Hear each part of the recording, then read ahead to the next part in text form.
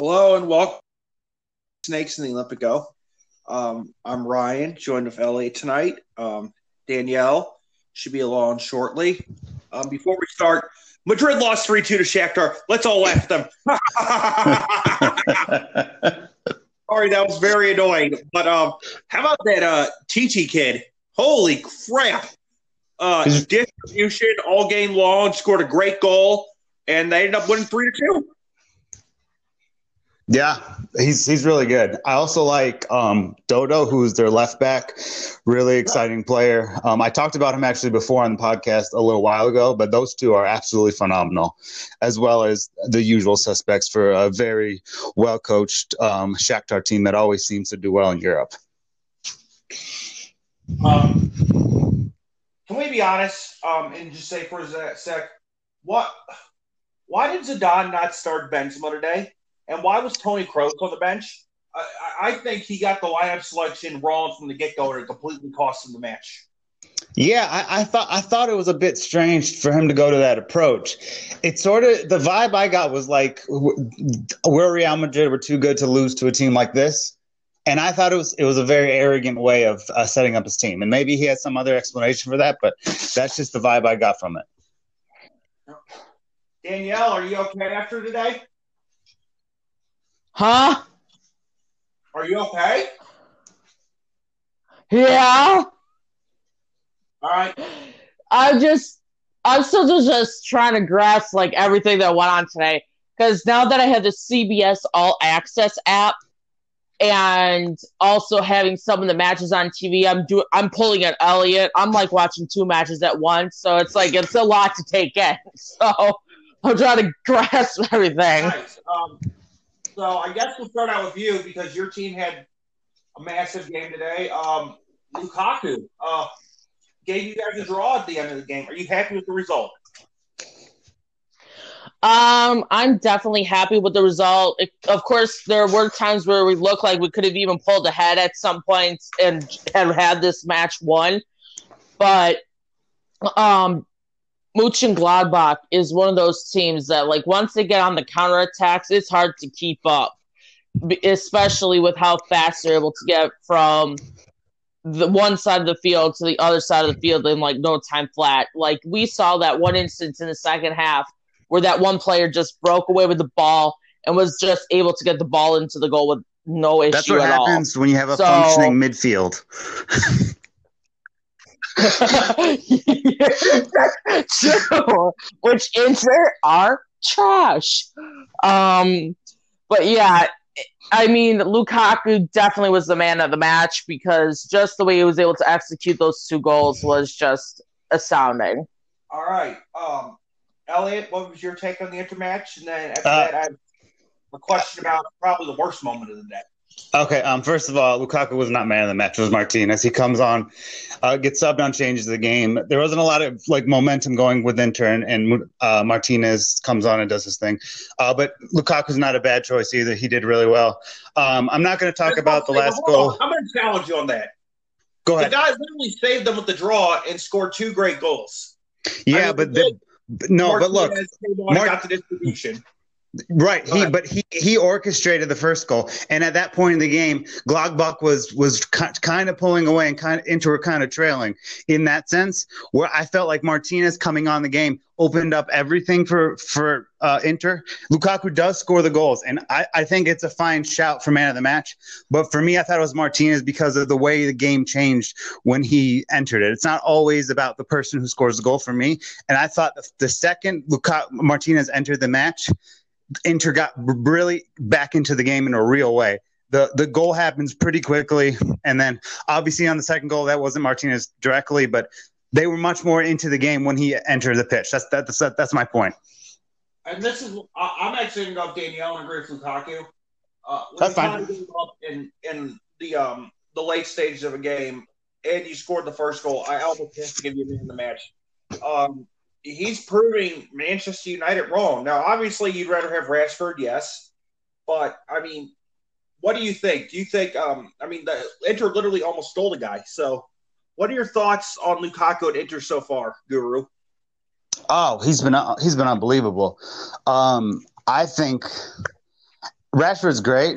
At this point, I'd probably still favor Lukaku just because it's like he came into this league and he just started scoring goals immediately. And he's taken some penalties. You can say whatever you want about that, but he's come in immediately. He's adapted. We want to see him perform a little at a higher level in the derbies and stuff like that, and he has missed some chances, but he is absolutely, with no debate, one of the best players in the league, certainly one of the best strikers in the league, and you can compare him to anybody in Italy, and you got a fair argument, and he's been phenomenal. When they paid what they paid for him, I thought it was a bit ridiculous and excessive, but that's just because I was subjected to him at Man United and what he looked at Man United, and then he comes to Inter Milan, comes to Italy, and just overtakes that he just becomes a superstar out of the gate. And then you when you watch him and the way he controls the game at times, you can see exactly why they ended up paying as much as it did. I think he's been a smashing hit, and I think at this point, his transfer value is through the roof based on the fact that he scored 30-plus goals last season. He was, I'm not sure about this. I think he was the player of the season of last year's Europa League, and he just continues to improve and improve. And he's going to be up there for the Golden Boot at the end of the season in Italy, and I think he'll be really important with the Champions League and everything like that. And the duo with Martinez and Lukaku is perfect. They understand their role. They help each other out. And the two of them together is absolute nightmare to handle. And if Inter don't win the league, it's not going to be because of them, because those two are as lethal as any pair of players in Italy at this point. All right. Danielle, are you going to get a Lukaku kit? I'm sorry, Barella, but I think I'm going to go with Lukaku. Even if Barella wins Player of the Season? Oh, well, if that actually ends up happening, then I'll revisit it later on. For now, it's something like the Lukaku top. But there is one top that I might have to get before I get any other Inter tops right now. I have to get a Switzerland top with Sommers on it, because besides those 2 goals, he was phenomenal throughout those matches, making those critical saves that look like if he didn't do anything, they would have probably went in. And he's kind of like that player that I'm kind of like interested in watching more now. It's on the Switzerland team, so I'm going to get a Switzerland Sommers top first. Right, the save, I don't mean to interrupt. The save he made on, I think it was De Vrij, the header, I thought it was over. When that ball came off his head, I thought it was going back in there, and he makes this just truly remarkable save. So, yeah, he's phenomenal. He's been one of the most underrated keepers in world football over the last 5-10 years, and he continues to perform. And that's why that's why this was the opportunity to beat them. Just because I feel like at home he'll be even sharper than he was tonight, and he was absolutely phenomenal tonight. Yeah, so, first I got to get a Sommers top with Switzerland, because Switzerland is my official international club now, so I have to do it. All right. I hate VAR. It's ruining. Yeah, me too. Yeah, go ahead. I'll let you go, because me and you are both football purists. Just go ahead. Look, all right. If there's a decision that needs to be made, I understand. I like that VAR exists because we get to make the right decisions. Because as a Roma fan, I've been on the wrong end of VAR decisions that would have been reversed had they been in place. And we've asked for this for many years, and now we got it. But it's not the fact that the VAR is a thing. It's the way they handle it. Look, and I'm actually going to throw Daniel just real quick. The goal, the Gladbach goal, that's their last one, onside, right? Mm-hmm. Onside. Definitely onside. There was no real reason to go check that. No debate. There's not even a counter argument. Correct. All right. So there's definitely none. Exactly. So in that situation, for them to spend 10 minutes trying to figure out a call that was blatantly obvious that it was a goal, under no circumstances to do it that way and spend all this time on basically a goal that was definitely a goal. You can see quite clearly through the replay that it was happening. And it's not the fact that, if they want to look at a goal, fair enough. But it's the amount of time they're taking to look at something so simple, and then they're not consistent. Then on Lukaku's goal, I don't want to really get into if it was offside or not, but they spent they barely even look at it at all. So it's the inconsistency of VAR. For me, the biggest issue I have is the amount of time that they're taking looking at these plays or these situations where they're wasting so much precious time off the clock. The reason there were 6 added minutes of added time was because Gladbach, they looked to that goal for it felt like half an hour, and the referees just sitting there. And I'm literally yelling at my TV, make a decision, because VAR is a good thing to have. And obviously we need it just so we can get the things right. But I just don't like when they check it when it's not necessary and when they take the amount of time they do. We can talk about how VAR is not consistent and how they messed up certain plays down here and there. But my biggest beef with it is the fact that they're taking so much of precious time. They're slowing down the game. We're basically being by our TVs and computers and having to wait 5-10 minutes for them to make a decision that anyone who watched that game knows that was a goal. As harsh as it may be, and at that point, Gladbach were in front, so an Inter fan doesn't really want to see that, but it's still an obvious goal across the board. There was no need to check it, and even if they want to check it, it's just the amount of time they're taking it just seems obsessive. Danielle, would you like to respond? I definitely agree. Since since certain matches are on TV itself, but the others I had to go through the app. So I was looking at the other match while I was waiting for them to get over with it, because my stuffed hippo Josh, his paws are the perfect way to hold the phone. So while he was holding the phone, I was sitting there looking at the other match, okay, checking back to make sure if the goal was finally officialized, and then I'm but it just took way too long. I mean, what is that shirt that IFTV had? VAR Vanculo? Because it's just really, it just, to me, if you're looking at maybe a penalty situation, or if the goal, there might be 1 foot or something, just to double check it really quick, fine. By all means, go check it. But don't be taking 10 minutes, because there could have been more chances for both sides if they hadn't taken until Kingdom Come to get that done. There's an abuse of power with that, I think, in a way, too. So it's yeah, it is what it is. I think looking at that goal is not a bad thing to do, because when you look at the game and look at what happened in that game, and you look at those 3, a player basically by himself from midfield. First of all, it was just a bad mistake from Inter in that moment, but it was still onside. So I understand why they had to look at it, but that's not a 20-minute decision. That you watch that replay maybe a couple of times just to make sure. Then you make a decision. I felt like they went on too long with what they were doing with something that once you saw it in slow motion, you can see that he is behind Vidal when he makes his run, meaning that he was on sides regardless. By the way, incredible goal, great goal on the counter. But it was just the fact that they made it, wait so long. And it's not just that. It's nowadays, because of this situation and all that stuff, it's you're afraid to celebrate a goal. That could have been the game-winning goal, and he couldn't celebrate because he had to wait for them to officially give the goal. So I don't know. There's obviously VAR is important, and I'm glad we have it, but it's just being handled in the worst way possible. I agree. All right, getting back to the Champions League, Lazio pants Dortmund. Thoughts from both of you? I'll let you start, Daniel. Oh my gosh! Oh man.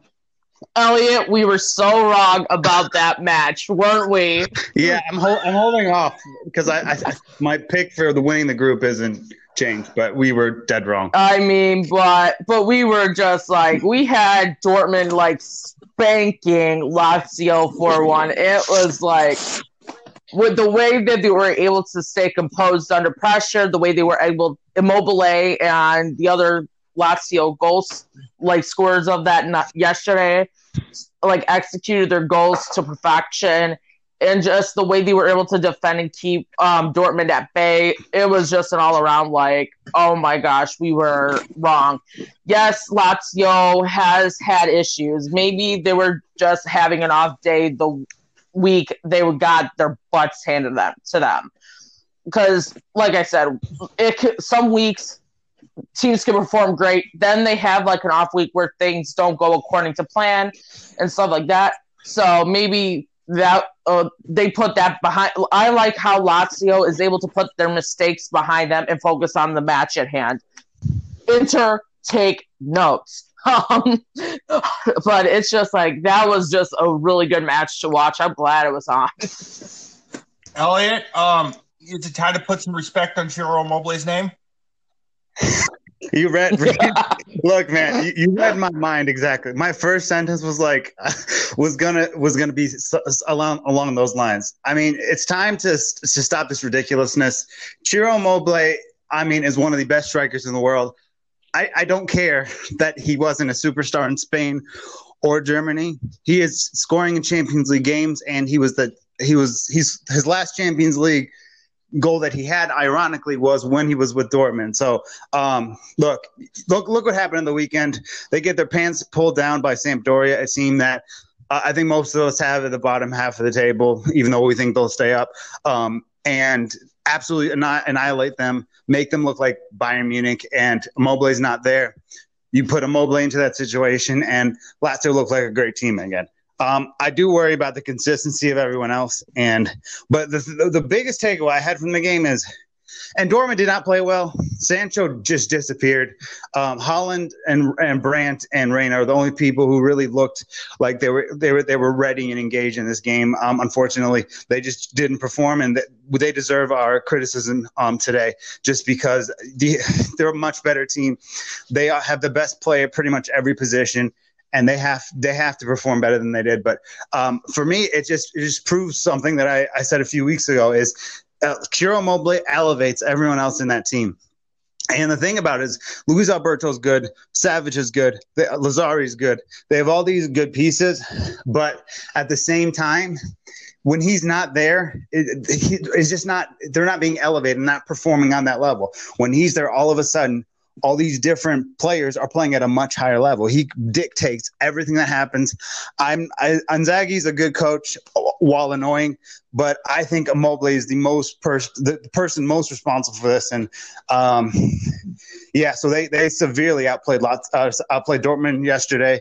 I think that Haaland did well considering the circumstances, but it just wasn't good enough. But again, I'll say this: great teams can have a shocker, and team like Lazio had a moment there, and I think those teams can have those moments. What Lazio needs to do is refocus that and not celebrate what they did yesterday too much, because it's a long way to go. Dortmund, it's still in their control just because they haven't played in Germany. And if Dortmund wins the rest of the games outside of this one and beat Lazio in Germany, they'll still probably go through as winners of the group. But an incredible, at least how far this goes, who knows? But incredible moment for Lazio, who hadn't been in Champions League for so long, and getting that moment against a great team that was, as much as I don't want to give them credit, they were phenomenal. All right, very good. Guys, Man United pulled off a shocker in Paris. Let's be real here. Mbappe was nowhere to be found in that game. In fact, you could argue Man United was so good they had to score for Paris. 2-1 United. Paris did not get a goal. Man United contributed an own goal to them, and they ended up winning 2-1. Elliot, I'll start with you. What were your thoughts? And first of all, Marcus Rashford, is he starting to become a superstar talent in European football? I think so. A late bloomer, because I've said this for a long time.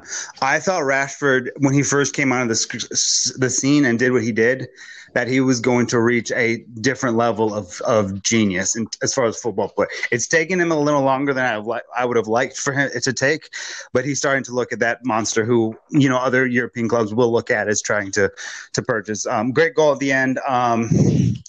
Paris were severely outplayed. Just stupid stuff too. I love Navas. I think we all respect who he is as a keeper, but you cannot. After saving that penalty, being off his line, that's just stuff that a younger keeper would make a mistake, not someone who's won multiple Champions Leagues and been in all these different finals. He's got to know better, because if that save stands, maybe the game is different. PSG didn't do much. They tried a lot of different sets and tried to attack them in a different way, really, but it just didn't work. Again, Neymar did what he could, but it was just seemed like he was overwhelmed by, again, trying to do things by himself. And he didn't have a great game, but the majority of Paris just laid an egg against a team that I don't think is going to be in Europe next season. So, but you got to give credit to Man United. I'm not giving credit for the coach because I just not going to, but I think that oh, come on. He doesn't do anything. You know what I mean? It's just like, okay, I'll give him credit. He got the result there, but I feel like it was internal leadership on the pitch. I thought Pogba, leadership wise, and he had a phenomenal game. Just, I think they came together and had this great performance, and they get the points. But I just don't think this was a situation where a tactical move by the manager got them to that point. They did that as a collective. But yeah, great performance. Again, it might want to be those one-off things where they get this result and then they don't do well the rest of the group. But, this is a huge result because they need to beat Istanbul once, and they might be enough to get through if Paris continues to struggle. It's RB Leipzig in a great situation, who look great. So it's hard to say what's going to happen from this point, but you have to give them credit. They get back to business. They win in against Newcastle to get some points in the Premier League, and now they got a Champions League win. So fair play to them. Danielle, fair play to United? Definitely fair play to Man United. I mean, unfortunately, this was one of the matches that I didn't get to watch because on the TV, it was Barcelona versus, I guess I'm going to call them Easy, because if I don't know the name, I'm just going to say Easy. So I had Barcelona versus Easy, and then on my phone I was watching the Lazio Dortmund game. So I didn't get to watch that one, but I was keeping up with the score throughout because I do follow PSG on the score app. So, and I'm sitting there like,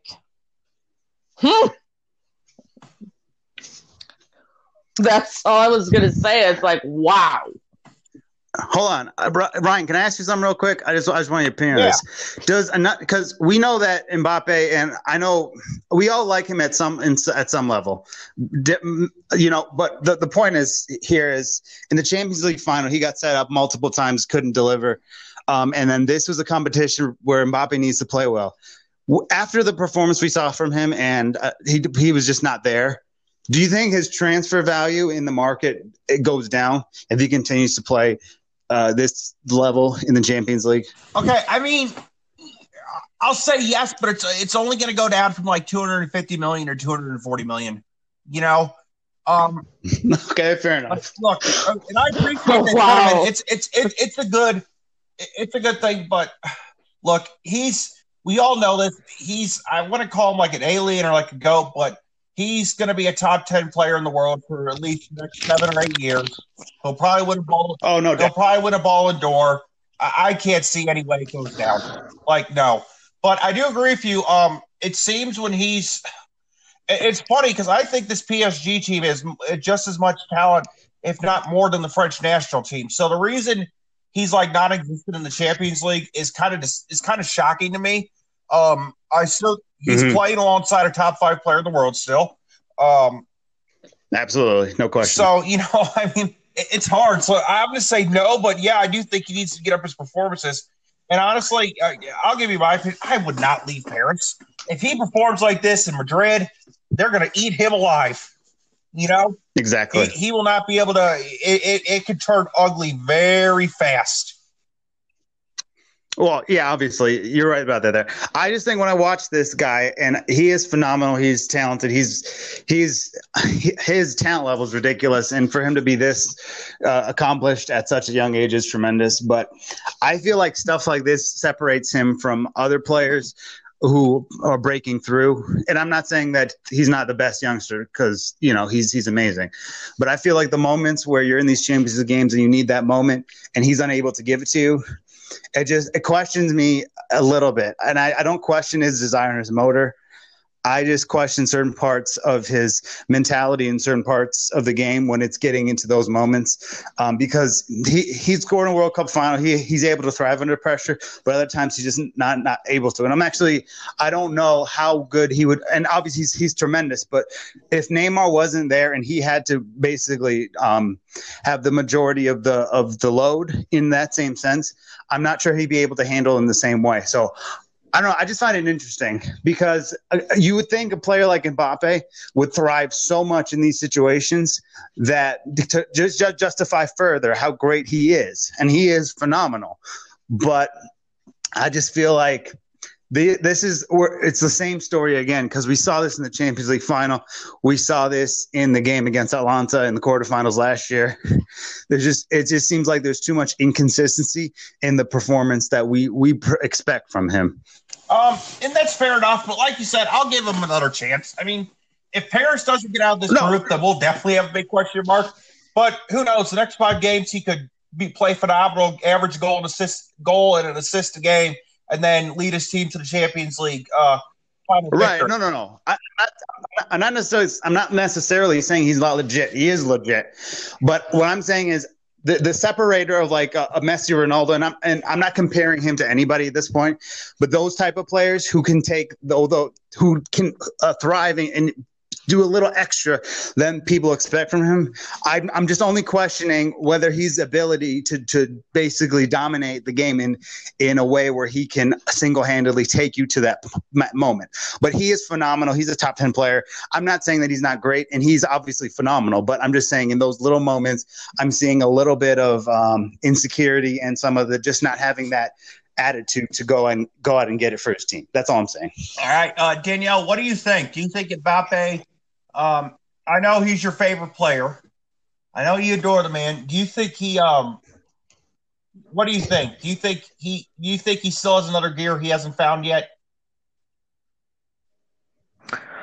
I think I'm gonna give him another chance too, but just the inconsistencies is like the red flag for me, just because a lot of football fans who watch him are expecting consistency throughout his career, and him like performing one match he's hot, one match he's cold, and it's just like unless he's consistent, I kind of think in the sense that his transfer value will go down, especially when it comes to the Champions League, where you're expected to perform at a top level.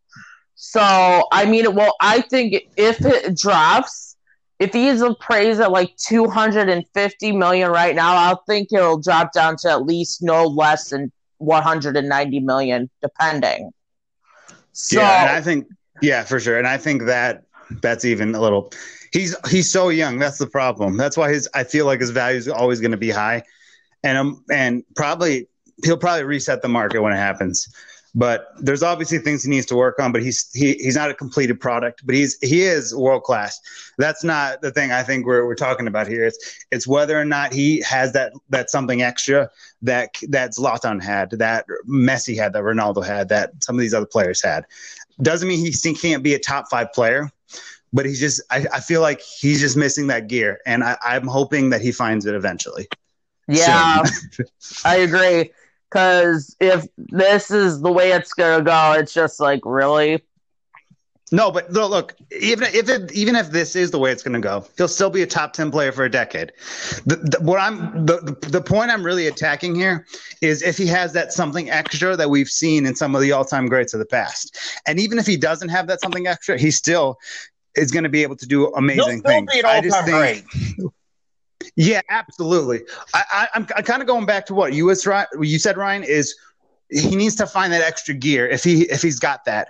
And if he reaches that level and he's able to, rebound from this and perform, then he's going to be outstanding. And if he doesn't have that extra gear, that he'd be a phenomenal number 2. And me and you both know this. If you have a career like a Luis Suarez, or like a Dennis Bergkamp like as a co-star to Thierry Henry, there is nothing wrong with that. You're still an all-time great and absolute legend. Right. And even if, just for sake of, if this is the best he is, for the rest of his career, but he maintains this level, he'll still be an all-time great because he is world-class, and at some point he will be the best player in the world. So the main thing I'm talking about here is whether he has that something extra that we've seen in some of the greats of the past. But that's not to diminish anything about Mbappe, because he is, again, he's world-class. It's just, does he have that something extra? And that's the question mark. I'm not saying he doesn't, but I'm not saying he does either. That's why it's interesting to see where this is going to go from this point, because of after 2 performances in Champions League that haven't been up to standards. All right. So, Elliot, I have a tough subject for you. So I know how much you love to respect this man. Let's go. He led Atletico to a league title. However, they're currently sitting 8th in the league. They just got smacked 4-0 today. Do you think the message from Diego Simeone is starting to get stale and he may need to be looking elsewhere for a new challenge? Certainly. He's got to consider it, but I'm not going to give Diego Simeone a total pass, because some of the situations that have occurred in the last couple of years, it's kind of his fault as well. And I get he has a good enough team to do things, and obviously he's not the only one to blame because he's a great manager. But the way he plays football doesn't I don't know how to put it.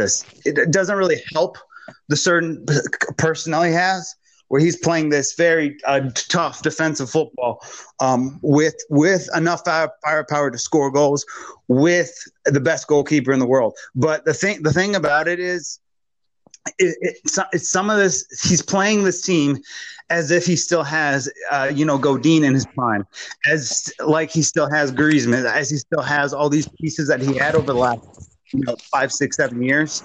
And the way everything is going with that is he's got to take some blame. He doesn't adapt, and they don't win, or it's a really underwhelming performance season, and he doesn't put enough good pieces around Felix, then he's going to have to look elsewhere. And Atletico Madrid are going to have a problem because they just signed Luis Suarez for the sole purpose of trying to win the league.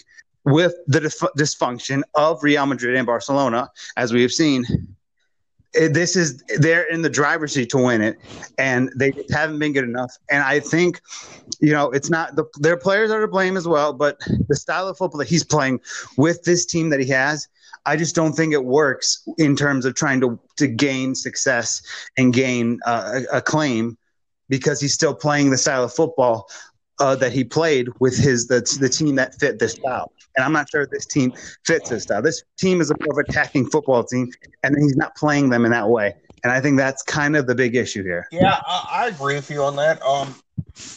Do you think it's a case, honestly? Bayern, we've seen them, and I hate to bring it up, they smacked around my club, they smacked around Arsenal. They just seem to smack around big clubs for the sake of doing it. Could you just think it could be a case of a one-game thing, or do you think there's a bigger issue at large with that let it go? Well, okay, so I'm going to bring something up because, obviously Bayern was incredible. They smacked Atletico around. There's no denying that. They go down 2-0 in the second half, right? And Atletico gets a goal back from Felix that I don't think was offsides. Danielle, you watched the game. I didn't think it was offsides. Do you agree? Unfortunately, with that game, since I was watching 2 matches at once, I was more focused on the Inter one.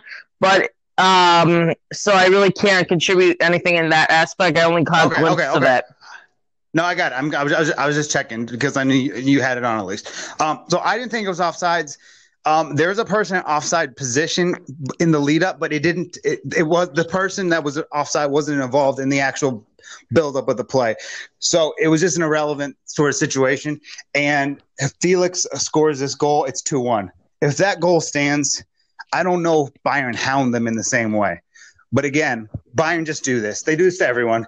It's like they want to humiliate them. If they wanted to against Barcelona, they could have taken their foot off the gas, and Coutinho didn't have to score 3 goals in the last a couple of minutes of that game to make it 8-2 instead of 6-2 or something like that. And then you look at, in the Champions League games that they played in those 2 against Arsenal, they didn't have to win them 5-0. And I'm not saying that they're wrong for doing it, but I feel like sometimes they do it to humiliate. Roma's biggest loss I've ever seen in my life was from Bayern as well, in a 7-1 loss. So I think Bayern's mentality and the German mentality is just, to play until the whistle blows, score as many as you can, and humiliate your opposition. And that may not be how a lot of people view it, but I feel like that's just the way they play. And they're so deep, and the Bundesliga stuff hasn't gone as well as they would have liked so far. So I think for them, it was just trying to build up into that monster that we saw last season. I agree with you. And Lewandowski doesn't get a goal. It has no factor. You're deep when the best striker in the world can be non-existent, and you can still win 4-0. And it's not even that. You have to look at their bench. They brought in Javi Martinez, Douglas Costa, and Alphonso Davies, all at once. That was 3 guys who were sitting on the bench for 60 minutes. Those 3 players start for every other club in the world. You know what I'm saying? And that's how scary they are. Lewandowski can do nothing, and they can still win 4-0. That's how great this team is. And again, I do have concerns about the defense, but offensively, they're fine. They're going to score 100-plus goals this season, and they have a very real chance of repeating. It's just going to come down to against teams that are more deep in defense. Will they be able to sort of come through and be able to do that? And I'm not sure. But again, they're so deep across the board that they're just even if they sleepwalk it, they'll get deep in this just because of how good they are. And Lewandowski didn't do much. I don't remember one significant moment he had in that game, but they still were absolutely antagonizing going forward. And that's what's scary about Bayern. Yep. This one is one for Elliot and Danielle, if you know the situation. Elliot, Mesut Ozil has been dropped from Arsenal's 25-man roster. He's not happy about it. I knew it was coming. What are your thoughts? So he's not going to be involved in the team at all this season. Is that what it means, basically? Oh, I feel like that's they did him a little dirty there. It's like if he's not going to be a part of the team, then sell him, loan him. Let him play somewhere else. But to completely just put him off the roster, I just think is a little disrespectful towards him. And I'm not saying that he's been great the last couple of years because he's had his issues. But at the same time, you have to have some respect for what he did, at least at points. He was part of some teams that won the FA Cup. He had some really great seasons with Arsenal. So I just feel like it's just a little cruel for them to do that to him. Danielle, what do you think? This is actually the first time I'm hearing about it. So I totally agree with what Elliot is saying. That's just like, if you're not going to use him on the roster at all, sell him or loan him out. Just don't drop him from the roster and keep him on, because that's like a disrespect. It's like a waste of a player. So I just hope that I wish him the best of luck, whatever happens, because he's been one of those players that kind of became a role model, especially with the way he offered to pay Gunnar Source's salary. So it's hopefully they give him an opportunity to play elsewhere. Yeah, Ryan, I have a quick question, actually. Do you think that he should and I know you're Arsenal fan, so from his perspective, do you think he'll file a lawsuit against Arsenal at any point because of this? No, I don't think. I mean, what can he do? I know that's probably a good idea for him, but no, he can't. He's still getting paid a ton of money. Just because he's dropped, they didn't cut him or anything. Okay. He's getting paid to do literally nothing. He's getting paid $150,000 a week to literally sit at his house. I wish I could do that. Like they can't, they can't like not pay him. They just dropped him from the roster. So is he not going to train no, or anything either? Arteta's completely done with him. And look, here's my thing with Ursula. I love the man. I absolutely do. For what he did from 2014 when we got him till 2018 in Vegas last season, he was sensational. Even I would say in between the 2014-15 season, he was probably cracked the top 15 in the world. Absolutely phenomenal at the ball.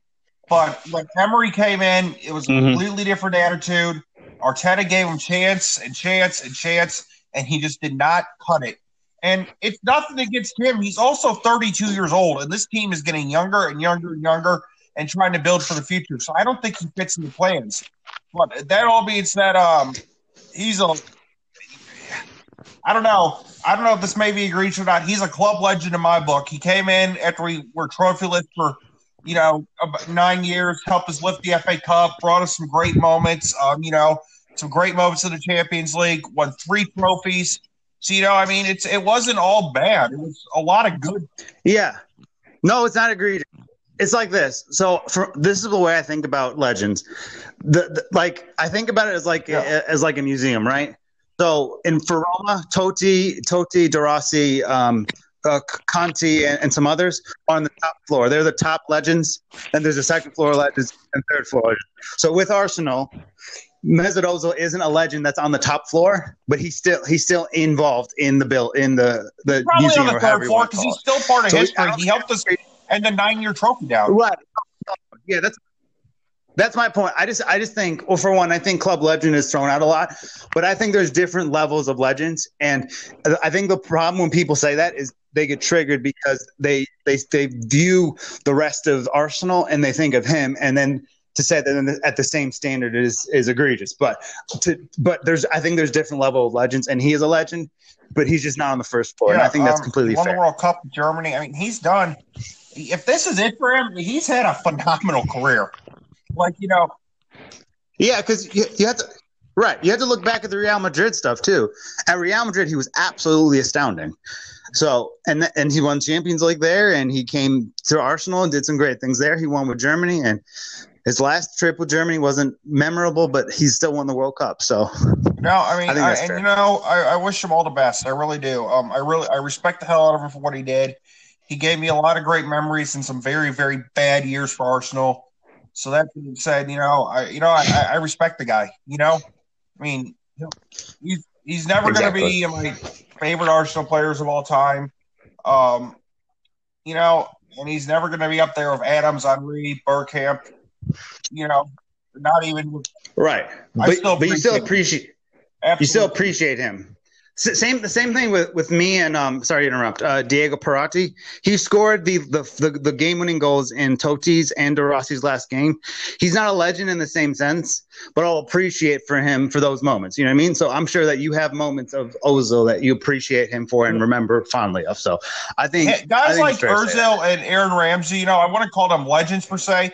Aaron Ramsey's header against Chelsea in the 2017 FA Cup final when we beat them. I'll never, ever forget that, Yeah. And it's just one goal, but I loved him because he played and worked so hard. And, it's just there's good memories surrounding those guys. Even when the team was rubbish, there's just good memories surrounding certain players. So, yeah. Exactly. So I wish you all the best. Thank you for your service to Arsenal Football Club, Mesut. I really appreciate it. Thanks for that. Thanks for the 2014 2015 and 2017 FA Cups and all those and like 4 top 4 finishes. Great memories. So yeah, there's that.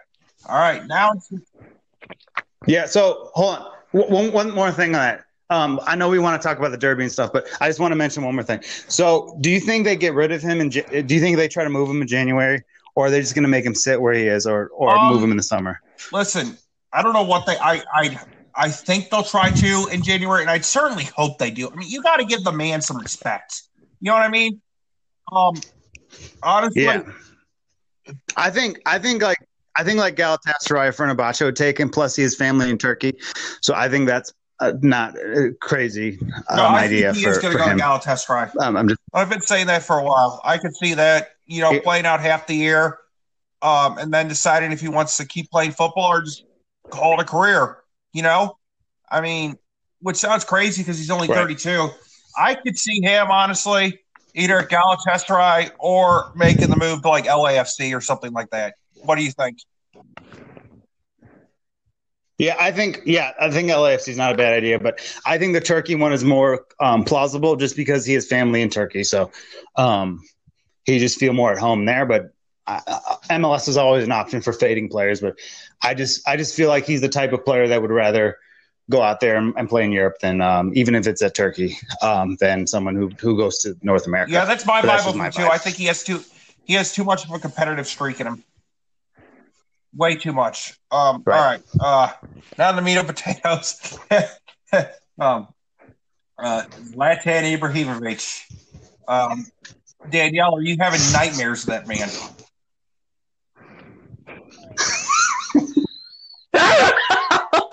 Hey, leave the humor to me, man. Yes, I actually kind of like. No, it's like stop it. Because like when he came back to AC Milan, we were like, oh, this is a bad move, but damn, for his being in his 30s and still executing and performing at a very high level is just like, oh my goodness. Yeah, he's still got it. It's just one of those things where I was like, okay, we had him Inter and Milan at a draw, but both sides performed fairly well, but just the way Zlatan like goes out a whole nother level is just like, wow. Yeah, like we always say, Danielle, the first 15 minutes are crucial, and it was over after 9.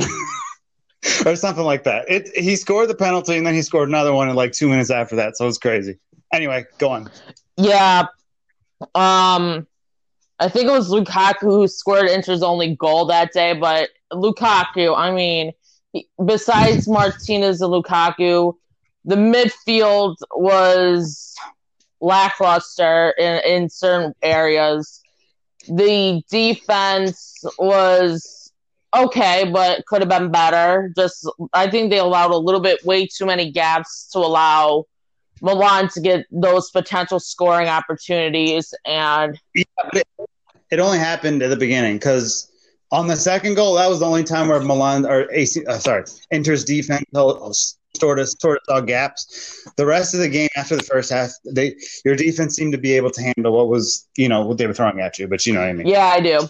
But it's just like one of those things that it's just like Inter is still a good team, but they still have a lot to work on before they can be considered title winners again. Because I was saying that depth is an issue. Now that we have a little bit more depth, we're seeing like errors in the midfield, and it's like I think Inter is like one of those teams like, just as you fix one thing, 2 more problems show up. And then once you fix one of those problems, 2 more show up. And it's just like a vicious circle. So I think it'll be quite a while before I can really see Inter winning a title again. All right, one more question about the derby before we do take it or leave it and our donkey of the week. Offside, yes or no? Penalty, Ryan. You say penalty, right, Danielle? Yes. Okay, you argue that, and I'll argue the opposition. With that goal, the way the keeper grabbed Lukaku after he made his goal attempt was definitely like a clear penalty. You saw him bring him down, and especially inside the box. But you could argue that it was offside, yes. But just the way the keeper grabbed him by the ankles, and then just after he went down to the ground, is just like, didn't sit well with me. All right, so I get what you're saying because based on the live version of it, it looked like a penalty, and I thought it was a penalty until they showed the replay. So 2 things happened. Number 1, when Donnarumma and Lukaku collide, the ball actually touches Donnarumma's knee before he hits Lukaku. So based on the way the rule works, that's not a penalty just because it was a ball first. But, that's a 50-50. So if you want to give, you want to give it. But the interesting thing is Eriksen touches the ball with his leg before it goes forward. And in the situation where he was sort of put there, so Lukaku's forward, but he's in front of the entire defense, and they're playing the offside trap perfectly. But the fact that Eriksen touches the ball and the ball goes forward where Lukaku is, that makes it offsides. So, for example, if the last touch before that was off the Milan defender, and then it goes forward to Lukaku, and then he's wiped out, then it's a penalty clearly. But the way I saw it is I saw the touch on the Eriksen's foot. That was the most recent touch, which if that is coming from Eriksen, that's in an offside position. But that's, I would say. I actually have one more question for Daniel before we move on to the next segment. So I'll say this. Do you know the Hakimi one at the end or near the end of the midway through the second half? Do you feel like he should have scored that? Yeah. So what in the second half? Obviously, I actually think it should have been a draw, but not because Milan didn't deserve, because Inter kind of dominated the second half. But what's your biggest concern about that part of the cutting edge part of the game in terms of finishing chances going forward? That is like, even today, Inter had like a bunch of great chances, but they just had a hard time finishing. Back when I was first in the sport, they were really good at finishing chances. But not only that, you also had the clinical striker of Mauro Icardi. So you had somebody who was good at finishing their chances. But now without Icardi, and you're relying on a bunch of different key pieces, everybody has to learn to be able to finish their own chances and being able to execute them to perfection. So if they can't, like I said, just as they fixed one problem, two more show up. So, which is the midfield and finishing chances. If they don't work on getting at least these things situated, it's going to be difficult it's going to be a long season for Inter, plain and simple. Do you think the fact that, Martinez is basically the one who are creating, obviously Lukaku's doing, I'm not saying that he's not creating chances, but the creator of the attack seems to be Martinez, because there's none of that in the midfield. How concerning is that, especially when you go forward through the next couple of weeks and have some really tough games?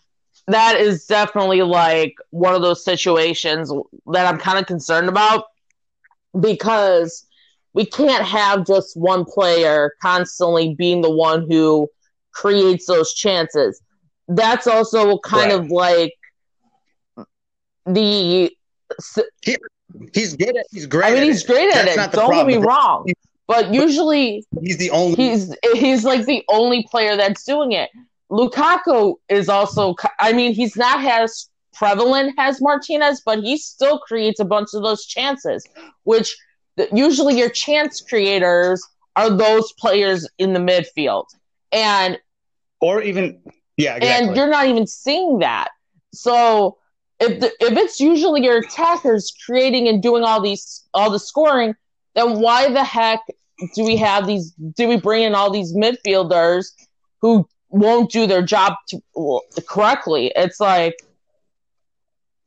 right. You're basically having to operate on a shorter field because the balls are not coming from the midfield. And Barella's had good games, but again, he feels kind of isolated there. So because of that, Martinez and Lukaku, mostly Martinez, is having to create. And I know Lukaku's creating too, but that just seems like an ongoing issue for Inter, just because the field shrinks when you're creating in the attack because you have nothing being created from the midfield. Anyway, that's all I wanted to ask. All right, time for take it or leave it.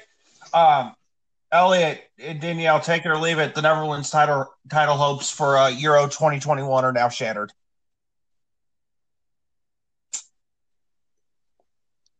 I don't know much about international football right now, so I'll get back to this one at some point later on. You know Van Dijk, though, right? Yeah. He's injured. So, okay, I'll answer first. So, wait. Sorry, Ryan. Can you repeat the question? It looks like he'll be out for quite a bit. Even when he comes back, you just saw what happened with Salah in 2018. Their chances of winning the Euros are gone. Take it or leave it. I'll leave it. I think they still have a good chance to win it because I've said this a couple weeks ago. De Ligt, the distance in terms of defending between De Ligt and Van Dijk isn't massive, and they still have De Ligt. So they don't have the two of them together. If the two of them are together, they win the whole thing.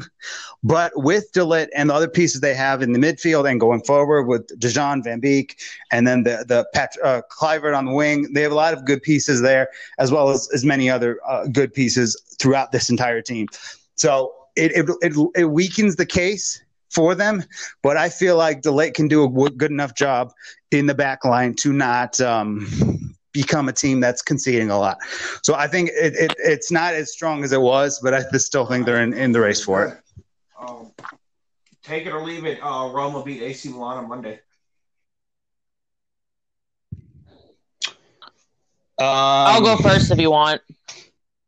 Yeah, I got to think about it. Go ahead. I'm going to leave it. I think both sides are going to perform very well. So I think this match, just based on both sides performing good as of late, I think this match is just going to be one of those draw situations. Yeah, I'm gonna second that because look, if Zlatan Ibrahimovic plays more than 50 minutes. Actually, if he plays at all, if he plays a good chunk against Celtic tomorrow, then I think Roma will win because the other options that they have attacking wise aren't good enough. And Zlatan, if he's not at full fitness, and I know he can still perform, but because of it's not a lot of distance and of days between the Celtic game and the Roma game. That's the way that Roma will beat them. But I think it's going to be a draw. Roma's defense this season, they did concede the one, but if you take that away, the deflected goal, half of their goals have been penalties against them. They're playing at a high level, and I feel like the rest of the team is starting to click. And Roma have depth now, which makes them really dangerous. But I just don't think I don't know if they have enough to beat AC Milan, but I don't think AC Milan has enough to beat Roma either. So I just think it's going to be a split down the middle. All right, take it or leave it. Baseball had the lowest rating in like the past ever for their World Series last night. Take it or leave it. Football is replacing baseball as one of the big four sports in America. I'll take that.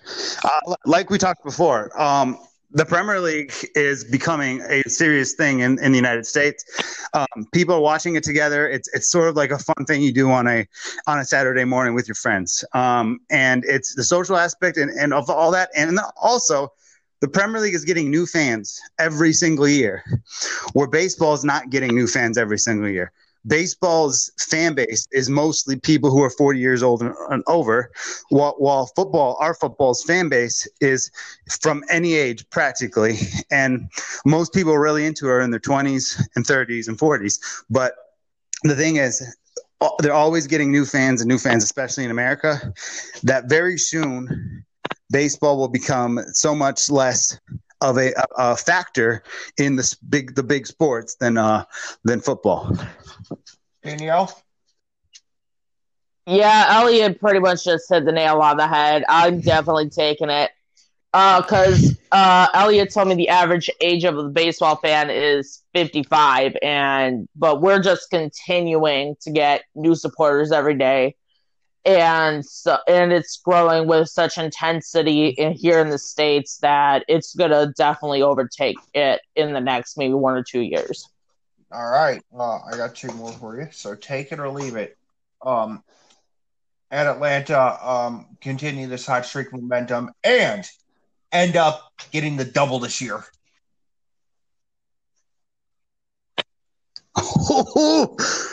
Oh my goodness! Double, hold on, I gotta think about double this. is with the league. So whether they win the league and the Copa Italia or the league and the Champions League, I don't care, but they're going to win a double. Wait, so it doesn't necessarily have to be the league, so it can be any form of double, right? I mean, okay, that's a tough one. You know what? I'm gonna say yes. I'm not saying this with great conviction because Napoli looked like a real problem, and they made Atlanta look like they haven't looked in years. But it's a one game off, and I feel like Atlanta, with the attacking options they have, will have the advantage if Napoli gets an injury. If Napoli stays healthy, it's going to be a hard ask. But I think these are the two teams that are going to be really, really fighting for it this year. So I'll say this: I'll say they'll win the chance. I think they have a great chance of winning the league and the Coppa Italia. I'm kind of accepted that they're winning the Coppa Italia. I think that they're going to win it. I'm very confident in saying that.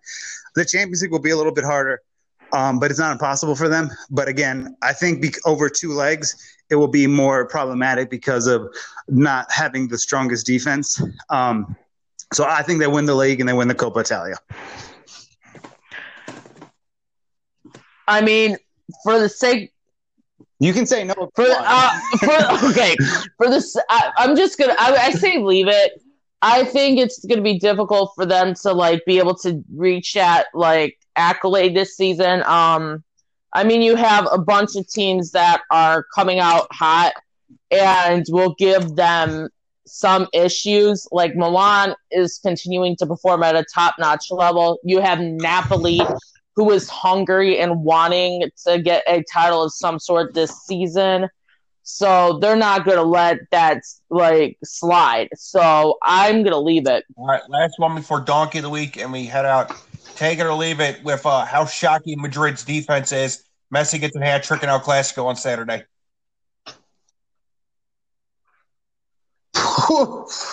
I mean, I'm going to take it actually because Messi really hasn't had that moment yet. He's obviously not played for part of the season, but he's had a lot of assists and done a lot of facilitating and got a few goals, but he hasn't had that moment yet. So I think he gets I'll say hat trick just because the defense is so shambolic, and Messi will find some space and be able to execute that. Take it or leave it. I say I'm taking it too, just because of that. All right, Elliot, Danielle, who's your Donkey of the Week? Can I start? I'm going to say this right now. I'm going to say my Donkey of the Week has got to be Zinedine Zidane. He lost to a team that just got newly promoted, wrong formation. He had an atrocious formation, an atrocious game plan out of the start against Shakhtar. And, so he's my Donkey of the Week. Also, the clowns that say Serie A is not a good league. Serie A did very, very well today. Just saying. I think Juventus won yesterday, too. And I know Juventus looked putrid. And, by the way, we'll get to them next week. But we had a lot to talk about. But they still won. They didn't lose a game in the Champions League this current round. So, for anybody that says it's a crap league, put your clown nose on. You're a bunch of clowns. And we'll leave it at that.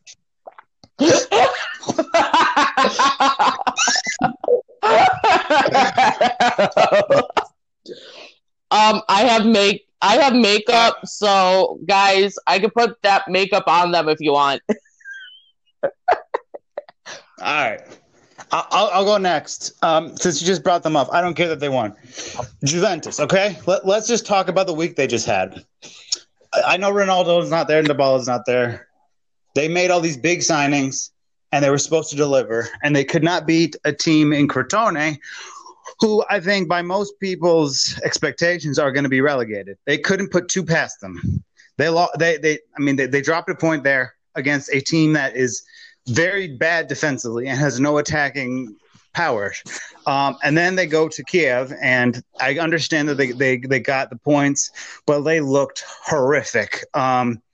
and it just looks like a disaster for them, and they're really starting to scare me as far as a Champions League team. They look absolutely awful. Dybala hasn't played yet, so I think they have a chance to turn this around. But they were horrific. I mean, you can watch that game any way you want with the Juventus hat on or without. Regardless of how you watch that game, it was awful for them. And it's not impossible for them to. I wouldn't say like not make it out of the group. But if they keep playing like this, somebody might surprise them and end up in a situation where, they do not make it out. But it was just a horrible week for them. Both performances were awful. How much do you blame this on Pilroll? Yeah.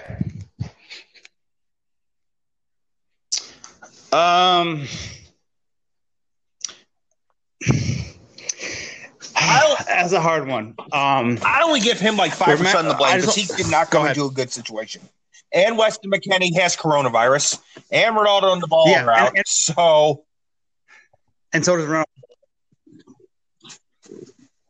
Yeah, so this is what I'll say. I'm just going to reiterate what I said when he was hired. I said short term, it's a bad idea, but long term, in terms of building something, that he's a good person for them to do that. So if that's their aim, it's a great signing, hire, whatever. But I don't give him that much blame. He had he didn't have a great team. He has, but they're still great enough to beat Kiev and Crotone. But the thing is with them, I think the only thing I really blame him for is buying Federico Chiesa, who was a horrible signing to begin with. But I just think overall you can't put this on him because he was brought into a situation where they demand excellence from the beginning, and he hadn't even coached a game until like a month ago. So it's hard for me to put the blame on him. And I think as far as the sporting director and Pilrow goes, I think Pilrow will be given time and opportunity to make this Juventus his, and the director is more likely to be blamed for whatever doesn't Danielle, go right. Danielle, do you have your donkey before we head out? I'm going to ruffle some feathers. My donkey of the week is Inter's midfield. I mean, come on, guys. You are usually the ones responsible for creating the chances and distributing the ball to the strikers so they can execute their goals. You have been non-existent, and enough is enough. You need to get your act together, or else Farpenculo. Daniel, real quick, think about this. They decided to sign Vidal instead of Kumbula, right? And then Tonali, and then they signed Kolarov instead of Kumbula. I think obviously donkey of the week goes to the midfield, but also the transfer policy was just so really could bad. I also give a secondary donkey of the week to the sporting director? I mean, I think it's Conte more than anything else, but go ahead. I mean, come on, guys. You're getting these players who are old, outdated. You had two perfectly good players that are still young and would provide many years of service to the club. But then you get these players who are only going to be good for one season. Like, what the hell, people? You say, what the hell were they thinking? I don't think they should have signed. They should have signed Tonali. They should have sold Brozovic and signed Conte from Chelsea. That's what they should have done. If that was their midfield of Barella, Conte, and Tonali, I think you guys would be title favorites. But because they didn't do that, and this wasn't a crazy proposition. Inter Milan had money. They could have got Conte with some funds they would get from Brozovic. And then Tonali, I don't understand what happened. They had the deal almost done, and all they had to do was close it. And all right. Anyway. Well. Anybody got a hero, though? I got to give a hero shout out to Paulo Maldini for putting together this AC Milan squad. That hurts. I'm gonna jump on that banter then. Actually, I have two heroes. One, the Inter Milan sporting director, who allowed us to get Kumbula and taking Kolarov from us. And two, let me think here. I really like the midfield display from Gladbach today. So I know that it was only a draw, but I thought they were really phenomenal. Inter Milan should try to get one of those guys in January because that seems what they're missing. But really, I thought good performance from all around from them. But it's easy to say Bayern Munich, but I don't need to give them any more than they already got. So I have the enough midfield from Gladbach really. Thank you for giving us a good laugh tonight. Oh yeah, that's a good one. They were absolutely outstanding. I will go with Shakhtar as my hero, and I think I will also give it to Summers of Gladbach because just the way he was able to run that one goal in the second half was because if that had went in, it could have been a whole different story. So Summers, you get one of my heroes of the week. Also, I want to say one more thing before we chuck off. I know no one talked about this game at all because it wasn't the big headlines, but the RB Salzburg Lokomotiv Moscow game was absolutely outstanding. I still think it was the best match of the week in the Champions League. Even though those aren't the biggest teams and they're not going to get all the headlines, it was just a tremendous performance from both teams. It was absolutely lovely. I'm actually going to go watch that game right now. I just want to mention that. I have it on CB. It's really good. Eder, the old hero of the Champions, the Euros, ended up scoring on the game, which I thought was funny. But it was, right. I thought it was a phenomenal game personally. Have a great week, everybody. Come on, you Gunners. Forza Roma, Forza Inter. Elliot, we have some. Actually, before we go, Elliot, for all the people wondering, me and Elliot did not preview the joke matches that Roma and Arsenal have tomorrow. Would it be an embarrassment if either one of our clubs lost tomorrow?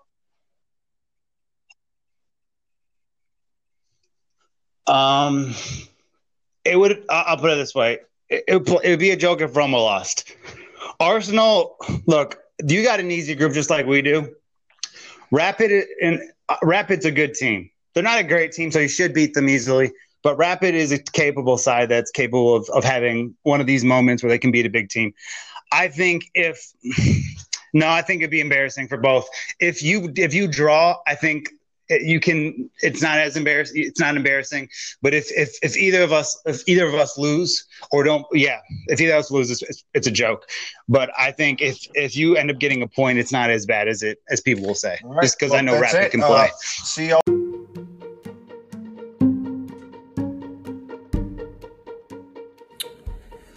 This is Elliot. Thank you for listening to this episode of the Cannon Snakes on the Olympico. Next week on the show, we will have a very special guest as Jack Bryant comes back on the show. We'll talk about the potential of a European Super League. We'll see if Inter Milan can get back on the right track against Genoa. We'll see who will reign supreme in the matchup between AC Milan and Roma. We'll talk about with Jack the status of Liverpool this season, as well as more Champions League games, as we look for some primetime matchups on Tuesday night and breaking down the much-anticipated matchup between Juventus and Barcelona. More Champions League matches and other matches throughout Europe that take place this week, as well as resuming and expanding on the conversation of Kylian Mbappe, as Jack is one of his harshest critics. It will be a great show. I hope everyone listens. Please join us next week. We're on Spotify as well on Anchor. Thank you for listening, and we'll see you next week. We can't wait.